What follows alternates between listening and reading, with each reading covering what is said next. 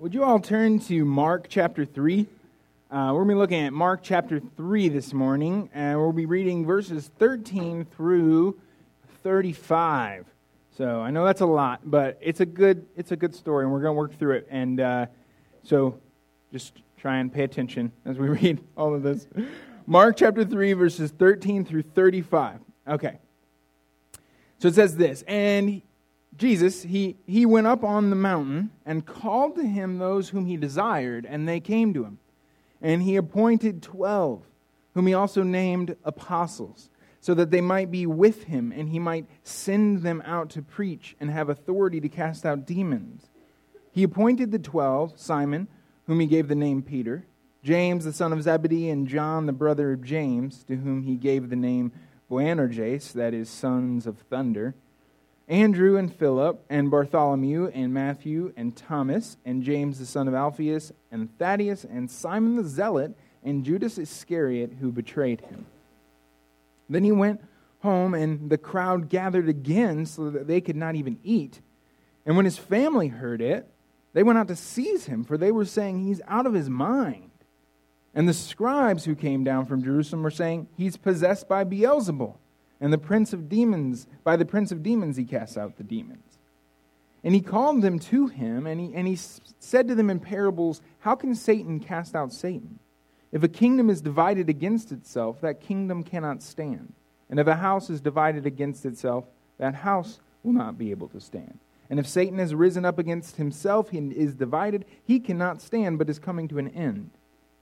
But no one can enter a strong man's house and plunder his goods unless he first binds the strong man.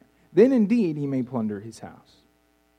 Truly I say to you, all sins will be forgiven the children of man, and whatever blasphemies they utter. But whoever blasphemes against the Holy Spirit never has forgiveness, but is guilty of an eternal sin. For they were saying he has an unclean spirit. And his mother and his brothers came, and standing outside they said to him and called him. They sent to him and called him, and a crowd was sitting around, and they said to him, "Your mother and your brothers are outside seeking you." And he answered them, "Who are my mother and my brothers?"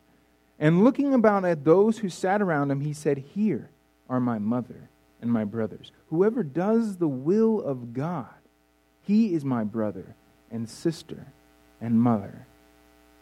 Let's pray. Our Holy Father, we are grateful for your word to us and your presence with us. Give us ears to hear you speak and hearts to believe and embrace your Son, who is the way and the truth and the life, and in whose glorious and gracious name we pray. Amen. Okay, so I want you to notice two responses to Jesus in this story. They're found in verses 21 and 22. In verse 22, the response of the scribes, how the scribes respond to Jesus, and how Jesus' own family responds to him. Okay, so the scribes, they see what Jesus is doing and saying and claiming about himself, and they assume that he's evil, that he's corrupt, that he's in league with the devil. And then Jesus' own family hears about what he's doing and saying and claiming, and they assume that he's lost his mind, that he's crazy. And these two responses are actually pretty understandable whenever you consider the incredible claims of Jesus. Pastor Tim talked last week about Jesus claiming to be bringing the kingdom of God and teaching with authority. He's saying, "I am your king." He's walking around earth like he owns the place. And the things that he says and are very different than what any other teacher says. Other teachers say, "This is the truth about the universe, and this is the way you ought to go." But he says, "I am the truth. I am the way. I am the life." He says, "No man can reach ultimate reality except through me." He says, "Try to retain your own life, and you'll inevitably be ruined. But give yourself away, and you'll be saved." He says, "All authority in heaven and earth is mine. He who hears my words and does them is like one who builds his house on the rock, a wise man. He who hears my words and doesn't do them is like a fool who builds his house on the sand." He says, your sins All of them. I can wipe those away. I am rebirth. I am life. He says, don't be afraid. I have overcome the world. These claims are so wild and extreme that you can't just think of him as a great human teacher of love and peace, like so many say. You have to reckon with these claims about who he is. And if you refuse to believe them, then the only other conclusion is that he's either self-deceived or he's deceiving others. Put another way, he's either corrupt or he's crazy or he's king. He's either corrupt or he's crazy or he is the king that he claimed to be. C.S. Lewis makes this argument famously in his book Mere Christianity. He says, I'm trying here to prevent anyone saying the really foolish thing that people often say about him. I'm ready to accept Jesus as a great moral teacher, but I don't accept his claim to be God. And that's the one thing we must not say. A man who was merely a man and said the sort of things Jesus said would not be a great moral teacher. He would either be a lunatic on the level of a man who says he's a poached egg, or else he would be the devil of hell. You must make your choice. Either this man was and is the Son of God, or else a madman, or something worse. You can shut him up for a fool, you can spit at him and kill him as a demon, or you can fall at his feet and call him Lord and God. But let us not come with any patronizing nonsense about his being a great human teacher. He has not left that open to us. He did not intend to. Now it seems to me obvious that he was neither a lunatic nor a fiend, and consequently, however strange or terrifying or unlikely it may seem, I have to accept the view that he was and is God. And in this chapter of Mark, there's these two groups of people who were not willing to accept Jesus' claims about himself, his family, and the scribes. And notice which way each of these groups went. Remember, you only have these three options: corrupt, crazy, or king when you're confronted with his teachings. And if you refuse to recognize him as king, then you're left with corrupt or crazy. But if you know him personally and intimately, like, say, his family, then you know him to be the most upstanding, honest, and righteous person that you've ever met. So you know he's not corrupt. So you're left with only one option, that he's crazy. And notice that's exactly what his family thought. But then on the other side of things, if you're well-versed in the scriptures and wisdom and teaching like the scribes were, and you know that this man is too brilliant and wise to be a crazy person, then you're left with the other option, that he's corrupt. And notice that's exactly what the scribes were claiming. But if these two groups could have filled in the gaps for each other, and his family could have told the scribes, oh no, trust us. He is not a liar. He is the purest and most compassionate and honest person you'll ever meet. And the scribes could have told the family, well, trust us. His preaching, his teaching, his leading is too powerful, brilliant, and wise for him to be a lunatic. Well, then they would have been left with the truth. That he is clearly not corrupt. He's clearly not crazy. He is the King of heaven and earth. He is God become human to do for humanity what we cannot do for ourselves. The divine King here to reclaim his good world. And this is good news. Because the same Jesus who walks around like he owns the place and summons people to follow him is the same Jesus who is the compassionate, gracious one, who is constantly looking for the outsider and for the ones that are down and out to bring hope and healing into their lives. These aren't two different Jesuses. They're the same Jesus. Because he is here to call us to a new way of being human. He's here to expose the ridiculousness and the pettiness and the pride of our own little kingdoms that we form in this world. And he's forming a new kingdom, a new group of people who will lay down their kingdoms and submit to him as king. And as you do that, as you submit to this king and this kingdom, you find life. This is what it looks like when Jesus takes over as king and ushers in the kingdom of heaven on earth. This is the kingdom of God that Jesus is talking about. The kingdom of God is God reclaiming his world in Jesus and forming a people who are going to live under his reign as king. And that's what we see in this chapter. Jesus is forming a new people. Look at verses 13 and 14. They say this, "And he went up on a mountain, and he called to him those whom he desired, and they came to him. And he appointed 12, whom he also named apostles, so that they might be with him, and he might send them out to preach." Okay, now I know most of us aren't steeped in the Hebrew Scriptures the way Jesus and the Jewish people of his day were. But if we think about the story of the Old Testament, we should see that Jesus is doing something significant here. Why is it significant that Jesus appointed 12? Why not 11 or 13 or 10 like maybe I would have done? Why is the number 12 significant to someone who is claiming to be the Jewish Messiah? 12 was the number of the tribes of Israel. Moses went up into a mountain, called the 12 tribes together, and constituted them a nation. This was the people God called to himself to submit to his reign and be his representative and blessing to every nation. And if you read that story, it didn't go so well, right? They failed. And now Jesus, the Messiah, comes up to a mountain and calls 12 to himself.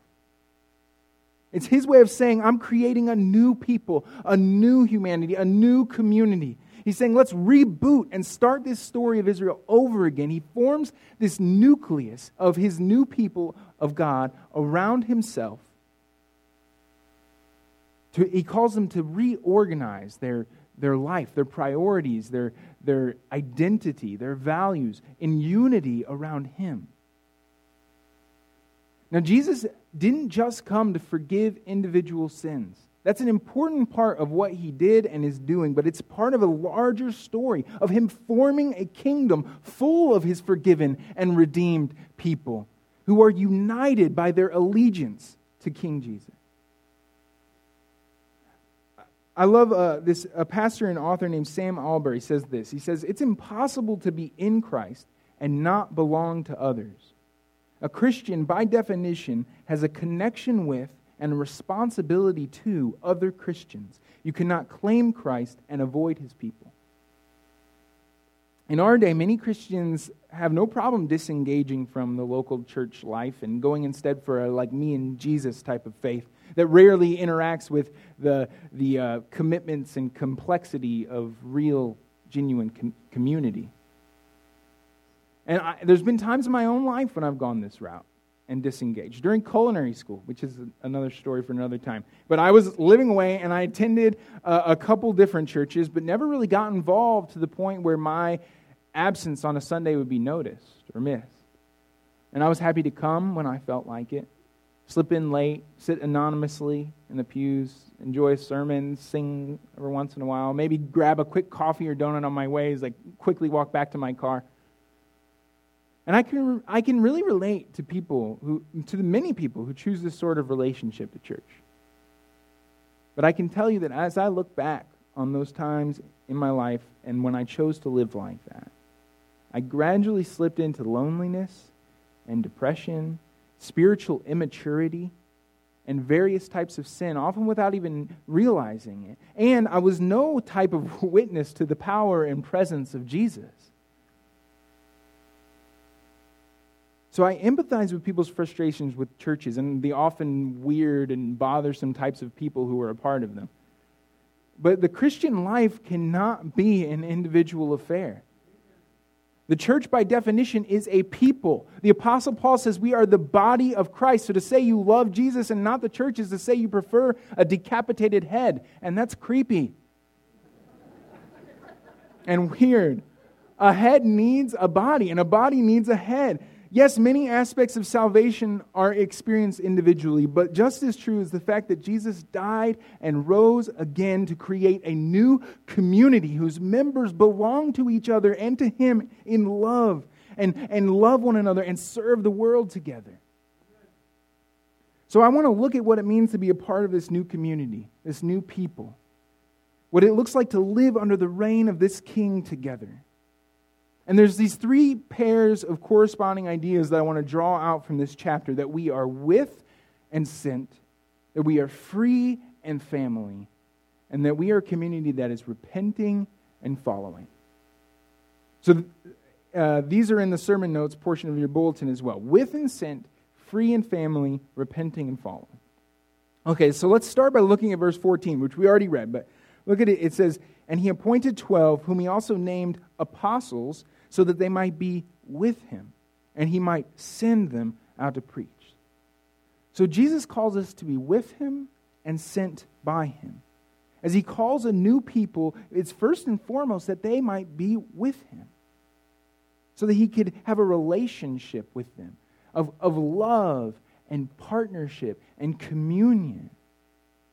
I had a friend who pointed out to me a couple years back a subtle shift in thinking that really affected how I think and live. He said that we are not primarily designed to live for God, but to live with God. And God wanted to make this so clear that he named his son that. Emmanuel, God with us. I think this is so important because we can get caught up in living for God and fall into like a checklist type of living, trying spirituality where we try to make ourselves good for God and do a lot for God. And we can start to think or even say, if we go far enough down this path, well, I do a lot for God.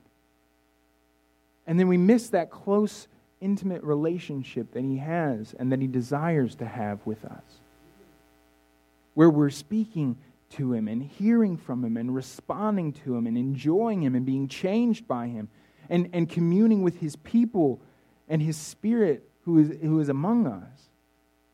And we start thinking of if we start thinking of living with God, then we get caught up in what he is doing in this world. So it's from this position of grace and relationship and acceptance that we go into the world as his sent ones. And that's what the word apostle means here. When he named these men apostles, he was naming them, giving them a new identity as sent ones. What does it mean to be sent? Well, what do we send? I was thinking about this. What do we send today, you and me? We send letters. We send text messages. We send emails. We send messages intended to be read. And I think this is the idea of being sent. You are a living letter. And Paul actually says this really beautifully in 2 Corinthians 3. Listen to this. 2 Corinthians 3:3. "And you show that you are a letter from Christ, delivered by us, written not with ink, but with the Spirit of the living God, not on tablets of stone, but on tablets of human hearts." I love this. Your very life is a letter. You were created to receive and send a message intentionally into the lives of the people in your life. God is the great sender who has delivered his message to us and then writes his message in us and through us for us to deliver to others. He sends us. We are his letter of love to the culture around us, to the people he loved enough to die for. And this sentness must be tied with our witness. We are sent by Jesus with Jesus. He makes this clear whenever he rose from the dead, you remember, and he gave his commission to his sent ones to make disciples of every nation in the world. And he made sure with that commission he gave them a promise. I am with you always. Jesus saw it as pivotal that we are both with and sent. When Jesus was called Emmanuel, God with us, it's because he is both the essence and the embodiment of what God wanted to communicate to the world through his living word, Jesus. So if we hope to communicate this same message to those with whom we connect in real life, then Jesus must be central and noticeable in the daily rhythms of our activities and relationships. Paul says that we're ambassadors for Christ, representatives of our King, which means that our homes and our churches are embassies of the kingdom of God. A kingdom ruled by one who is the embodiment of love and grace. but who's also powerful to deliver people from the tyranny of evil and welcome them as full citizens, as more than that, as family. Which leads me to my next pair of points, that this new people Jesus is forming is free and family. In verse 22, the scribes accuse Jesus of being in league with the devil, which is a pretty strong claim. So Jesus calls them over and he speaks to them in parables. And he describes this world as a kingdom dominated by a strong man, by an evil prince, a warlord. And he says that a general never wins a battle by attacking his own troops, so the devil isn't doing that, of course. So what is happening? So then Jesus likens this world to this strong man, this evil warlord's castle, his house. And humanity is held captive inside. And Jesus says, I am stronger than him. I am mightier than him. I have come to bind the strong man and plunder his house. I have come to tie up that evil warlord and set loose all of his captives who will follow me out. In his letter to the Colossians, Paul says that Jesus did this very thing. He says in Colossians 2:15 that on the cross, Jesus disarmed the rulers and authorities and put them to open shame by triumphing over them. Or the way Jesus would say it is that he bound the strong man and plundered his castle. He freed for himself a people that would no longer be ruled and dominated by spiritual evil. They would no longer be ruled by the ways of the kingdoms of this world, enslaved to sin and selfishness and pride and approval and their own appetites. See, both Jesus and Paul, they have this deep conviction that the great evil in our world can't be explained merely by human decision. They believe there's a real realm of beings who influence and speak lies to humanity to destroy us. And just so you see what Paul is saying here in this passage in Colossians, Paul describes spiritual evil in two main ways. When he talks about you as an individual giving into evil to these dark spiritual powers, he usually describes it as Satan or the devil. But when he talks about whole cultures or tribes or societies being distorted and led into evil, he uses the language of powers or rulers and authorities. And he says that on the cross, Jesus disarmed these powers and shamed them through his radical victory and triumph over them. And one of the main ways that spiritual evil and the devil distorts and leads whole groups or cultures into evil is through pride. Often cultural pride, or tribalism, or hatred, or fear of people who are different. Earlier in Colossians, Paul calls this the domain of darkness. And he says that in Jesus, God has delivered us from that domain of darkness and transferred us into a new kingdom, the kingdom of the beloved Son in whom we have redemption, the forgiveness of sins. And this redeemed humanity, this new people that Jesus is forming, is freed from that domain of darkness.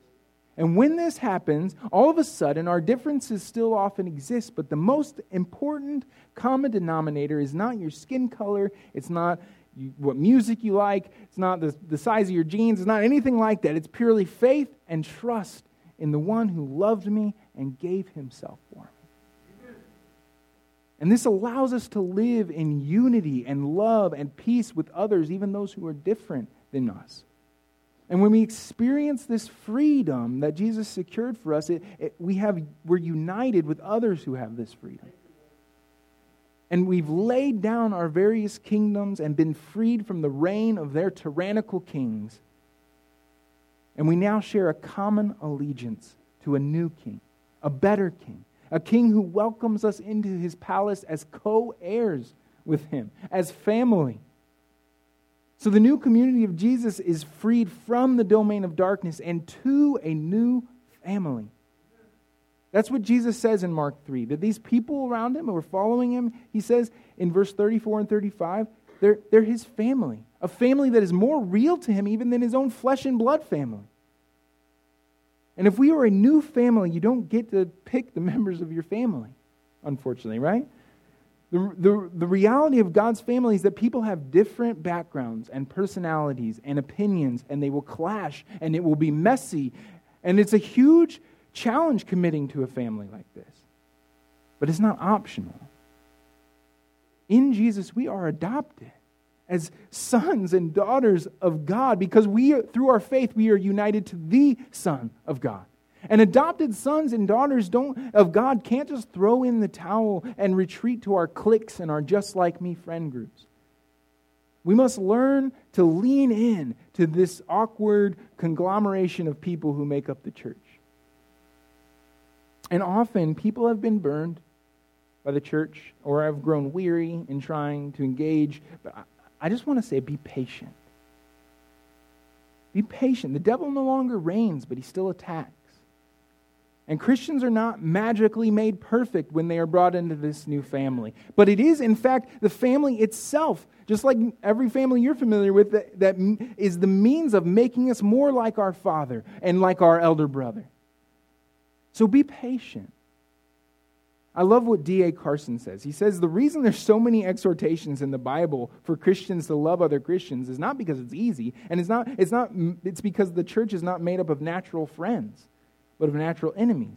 What binds us together is not what binds together any other human community. Every other human community is bound together by common interests, common education, common race, common income level, common politics, common nationality, common accents, common jobs, things like that.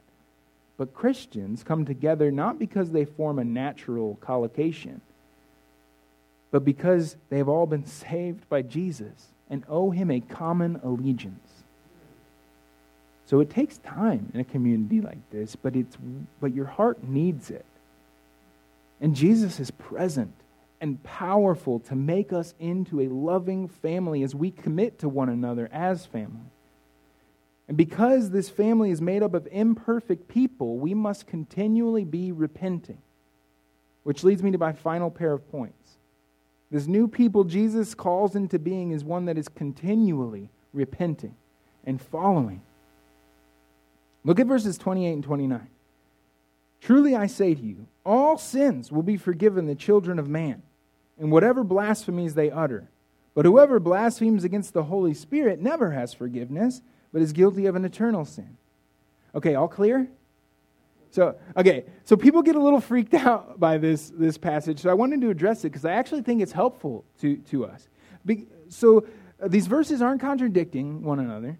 We just need to ask, what does blasphemy mean? And what's the main ministry of the Holy Spirit? Okay, what is blasphemy? It comes from a Greek word, blasphemia. Sound familiar? So, the translators just decided not to translate it here for some reason, which is a pet peeve of mine. But they do translate it in other places. And there you will find it say reviling, or contradicting, or despising, or rejecting. Okay, so if you're reviling, contradicting, despising, rejecting the Holy Spirit, then you won't be open to his work. And what is that work? John 16 says it very clearly. He will convict the world concerning sin and righteousness and judgment. So if you're reviling and contradicting and rejecting the conviction of sin, then you'll never repent. And Jesus makes it very clear in what we've seen in Mark so far that the path to forgiveness is repentance. So of course you won't receive forgiveness if you're rejecting the means of forgiveness. Rejecting the one who leads you to repent. And that's what Jesus is saying.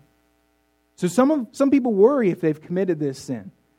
But if you find in yourself that you're able to repent of sin, then you've not committed this. Don't be worried.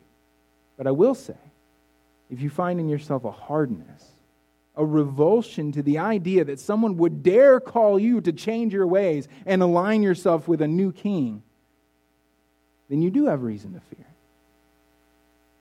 But maybe that fear is God's grace to you. That maybe you yet can repent and turn to Jesus so that you no longer need to fear. Join this new people that Jesus is forming under his reign. A new community of people who are continually repenting. Who are continually recognizing their imperfection and their need and being open and honest about it and realigning themselves with King Jesus. This new people Jesus is forming is a repenting community. And repentance, it's one of the most beautiful words to describe how the truth about Jesus becomes a lived experience for me personally that's transforming me. Repentance is the idea of turning. And I used to think of it as a harsh, demanding command, like turn, But like as I've matured, I see the mercy in it. Because in Proverbs it says there's a way that seems right to a man, but its end is the way to death. And Jesus sees us on that path that we think is fine, but he knows it's leading to death. And he says to us, you're on a path that will destroy you, and I love you.